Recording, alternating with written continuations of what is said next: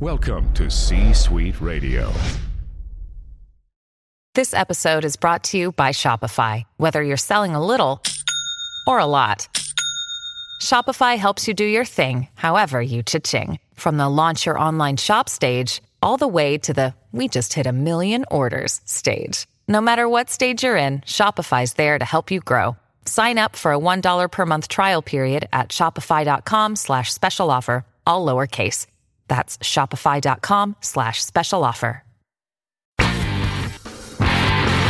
The Open Mic Podcast is brought to you by the Cheap Seat Entertainment Network. Holy heartbeat! Welcome to another episode of the Open Mic Podcast. Excellent! With your host, Brett Allen. Well, isn't that extra special? Recorded live at Bay Area Studios.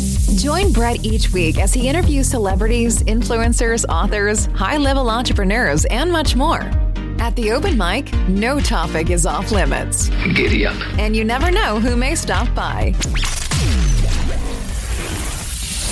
Now, here's your host, Brett Allen. What's up, everybody? Welcome into the birthday edition of the podcast. That's right. Today is my birthday. I am 46. And on the podcast, I have comedian. You know him from Mad TV. Aries Spears is on the line. And I want to thank Elias over at the Man Cave Chronicles for making this connection. Aries Spears is one of the coolest people. He has an amazing Shaq impression. And we have a really good, in-depth, and honest conversation about the industry of comedy and his experiences. And it's a lot of fun. And hey, I'm 46 as of 12 p.m./a.m. Pacific Standard Time. I made one more trip around the sun, and thanks to everybody who loves the show and supports it and all of those things. And I could go on, but I don't want to waste your time. Ari, welcome into the podcast. It's great to have you here today, my friend. Thank you. Thank you for having me. Lots of crazy things we're experiencing right now. The world is in a different place. What has been keeping you busy, and what's been keeping you occupied? Going on the road, touring, doing stand-up. Between that and the podcast, it's kind of giving me a little bit of a full plate. Very cool. So you've had enough to keep you busy, right? During this lockdown and all of that stuff. Are you binge watching anything, or are you just focused on work and kind of keeping it in that direction? I try to binge watch when I can to catch up on shows that I've always been curious about. I'm probably into, I think, my fourth season or third or fourth season of Sons of Anarchy. Of course, I always watch The Sopranos religiously over and over. NYPD Blue, I'm finally finishing up season 12 of that. So, a little bit of both. Very cool. Well, let's talk about your podcast, Spears and Steinberg, because you recently just hit, or maybe sooner than that, over 2 million downloads on Spotify, subscribers. What's the podcast all about, and how did that come about for you? Actually, the name of the podcast is called Spears and Steinberg, and the other half of the podcast, Andy Steinberg, is also my feature comedian. Okay. So he actually approached me about doing it, and I had always wanted to do it, but I didn't think it was something that I really was equipped to handle by myself. So he and I ended up teaming together, since we're on the road every weekend anyway, which is when we actually record it for new episodes every Wednesday. And, we just been rocking and rolling for about a little over 2 years. And, it's, I feel like we live in a very moist era of entertainment right now. Just political correctness run amok. And everybody's being told what you can't say, what you can say, what to laugh at, what not to laugh at. Cancer culture is a cancer to entertainment, because people lose perspective over the fact that it's just that, entertainment, and it's subjective. So it's supposed to make you think. It's supposed to make you laugh. It's supposed to make you feel uncomfortable. So that's what the podcast is. It's unfiltered, 100% uncut Bolivian cocaine. So we give it to you in its purest form, and we make no we make no apologies. We raw, straight, no chaser. So if you've been drowned in this oversaturation of cancer culture, and you want to just be able to be honest and be real and be raw and hear those same kind of things and shit we all talk about behind closed doors or in the privacy of our car with the windows rolled up, that's what Spears and Steinberg is about. Yeah, I feel like when I listen to episodes, it's like two best friends just having a conversation, which obviously you are. And you've covered a myriad of topics and conversations. I want to ask you, you brought this up, this idea of cancel culture, which I wanted to say cancer, and you said that, which it really is. As a comedian, how do you mitigate all of that and just deal with it head on just from your world? Because you're very unapologetic in your work, and I love it. I've seen you when you've come out to the Bay Area. I've seen you at Cobb's. I've seen you at the Punchline. There is no holds barred with what you have to say, but you do it well and you do it successfully. So again, the big question is how do you mitigate it for yourself personally? If I'm just curious. I think you just, don't overthink it and take it for what it is and be fearless. If you have that gene in you. I started comedy when I was 14 and I'm an 80s baby. So I was born in 75. So I came in that era of Richard Pryor and Eddie Murphy and George Carlin and Eddie and Chris Rock. And, so that's what I believe in. And I also believe in truth. God rest his soul. Patrice O'Neal, one of the greatest comics I think to ever live, to never really get his just due. He always said, stick with the truth. The truth will never steer you wrong. It might get you in trouble from time to time, but nonetheless, you can always depend on the truth. So I just try to keep it simple. Don't overthink it. And most of all, just be honest. Yeah, I think honesty is definitely the key. So I'm a 74 baby, so we're pretty close in age. And I grew up watching a lot of some of the similar comics, all of them from Pryor and Cosby, just this whole myriad, Rock and Chappelle. I remember seeing Dave Chappelle at some tiny little comedy club in Soho, New York, back in the late 80s, early 90s, before anybody even knew who he was. And I vaguely remember the comedy, but it was just so honest and real. Outside of those guys, who are some other influences and who do you look to when it comes to just comedy in general? What do you find entertaining personally? I like music. With comedy, there are all different types of styles and forms. And I appreciate a little bit of everything, even if it don't necessarily make me laugh, a particular style. But nonetheless, I'm a student of the game. So even if it doesn't necessarily make me laugh, I'm looking to study what it is about that is making other people laugh. What the technique, the delivery, how well the material is written, the thought process behind it. But I'm more of an in-your-face, aggressive style, like Patrice and Dave. Yeah, I find that to be very true. But you always make people laugh because your point of view or your observation is so unique and special. So when it comes to comedy and writing, what is your approach? How do you approach new material and work it out to where you get it into a well-formed joke, even into a set? I try not to force anything. I think some people are such in a rush to have such a huge body of work on paper, comedically, that they don't always put out a good product. I would rather take my time and take a long time and make sure that my hour is undeniably hilarious from hello to good night versus cranking out special after special. And out of an hour, 40 minutes is worthy. The other 20 is trash, or whatever the percentage ratio is, 70-30, 60-40. I'd rather be 100%. That's why I love that cocaine reference. Uncut Bolivian cocaine in its purest form. Yeah, that is a funny. I like that, and that might even be the title of the episode. I don't know, because it just seems so real and raw. And you might call it Uncut Yayo. Because from Scarface, when he goes that scene at the motel when they have the chainsaw scene, yes, he tells Chichi, "Yo, Chichi, get the yayo." So that's how the Latino community says cocaine. So Uncut Yayo. Yeah, and even on your social media, you're just funny. You said something, I can't remember which post, something about you can't give somebody fish sticks after they've had lobster or something like that. You just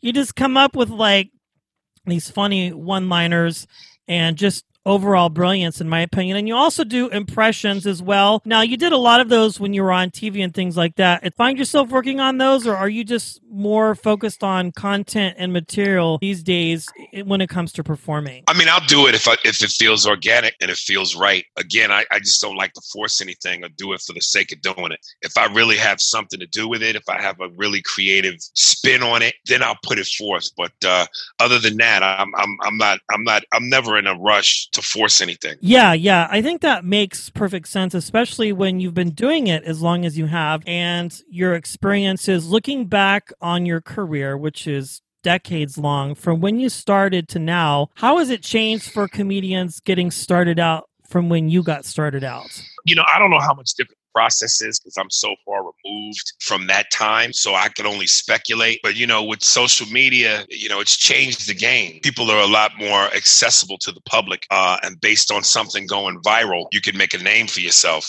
Whether or not that sustains you is a different conversation. Because I think at the end of the day, you still have to have the goods. You still have to be able to bring it in terms of substance and great material. And if you could do that consistently, that creates the longevity you need to call yourself a comic or give yourself a career.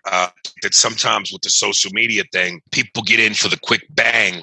And look, it's a window of opportunity. If you can capitalize on that, you can add some buck to your bang. But whether or not that sustains you is a different story. Maybe in the fact that if they don't experience the hustle of coming up in the clubs and working, in some strange and odd places, that forms you as a performer, right? Versus just having that instant success, right? Absolutely. It creates character because, you face challenges and things in the heat of the moment and through repetition and variety that you don't get from social media. What you do in front of your phone is its own art form because obviously there are guys who have been successful at it and have made a name for themselves. But I think the true test is in being on the battlefield, just really being on the front lines and being on that stage and interacting with people and seeing in real time what it is you have to deal with. The hecklers and people who want to push back or even the boos. And I heard Jerry Seinfeld say something interesting, about these reality shows and these talent shows, not necessarily Last Comic Standing, but other ones where they catapult these people into instant success and they really don't have the backbone to go,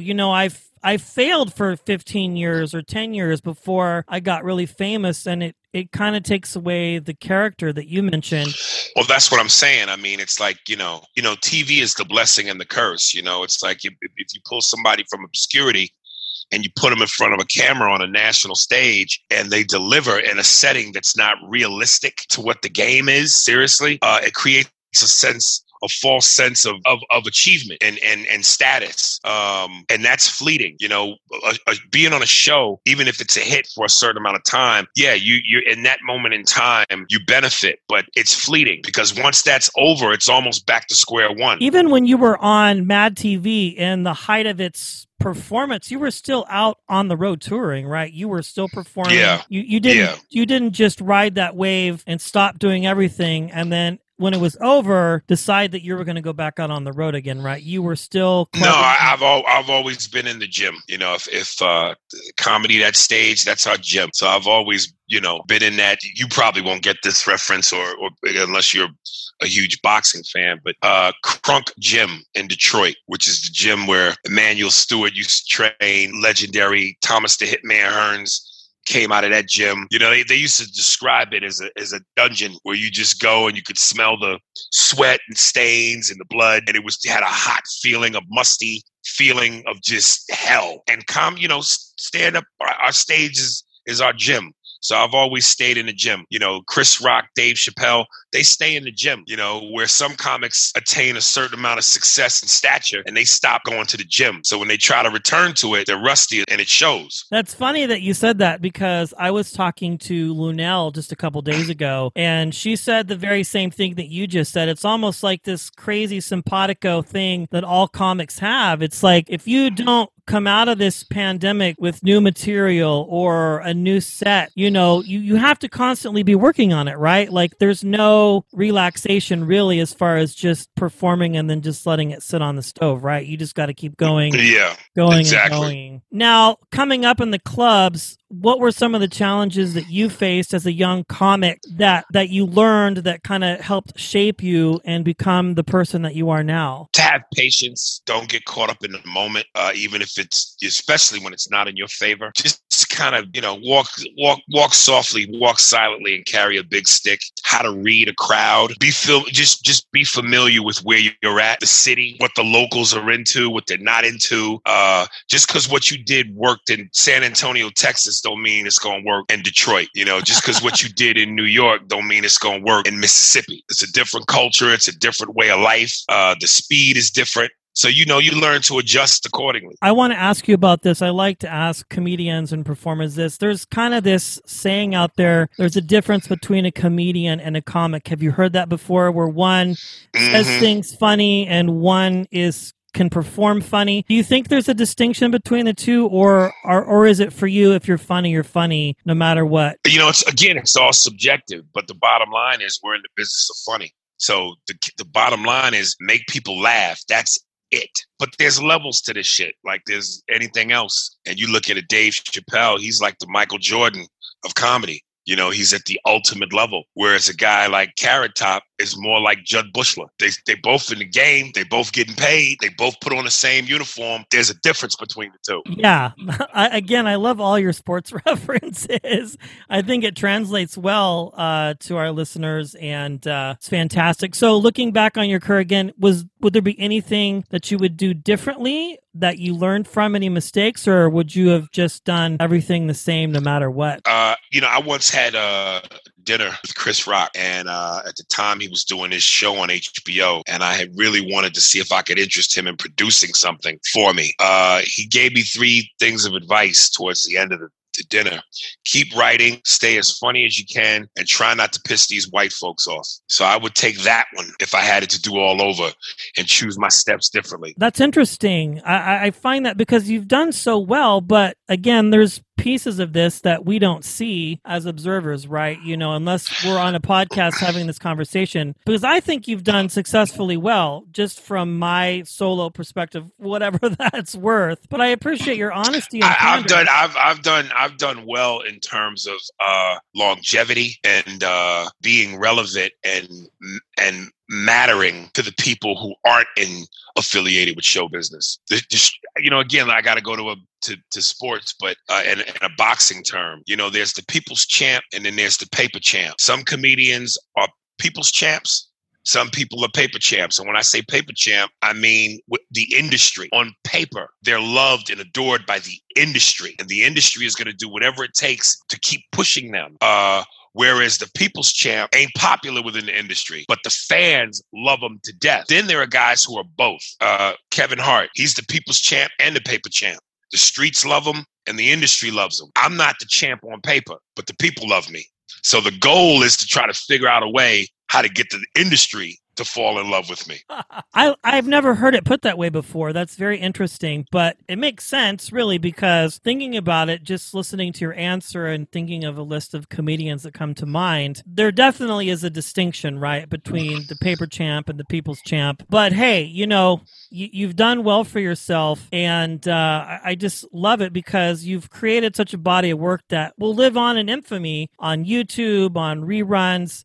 You just Google your name and all of your iconic moments come up and that sort of thing. At what point did you go, I'm a professional, this is something that I could do full-time and for the rest of my life? The moment you get paid for what you do, you're a professional. So I don't care if it's $10 million or $10. The moment someone pays you for your services, you are a professional. But like I said, there's levels to this. Where you're at in that on that pay scale and success scale, that's a different conversation. But yeah, I realized when I started between Mad TV, getting a paycheck every week and going out on the road every week and not having to work a regular 9 to 5 is when it was like, okay, now I got a career. Well, as we wrap up here, I want to say thank you for your time. I want to talk about Mad TV. I would be remiss if we didn't talk about it. I think as far as the style and the approach of your comedy, I don't even look at it as a competitor to other types of sketch shows because it has produced, like in Living Color, iconic stars like yourself. I mean, just the list goes on and on. What was that experience like for you in the moment as you're performing it, from when you got it to when it hit its peak of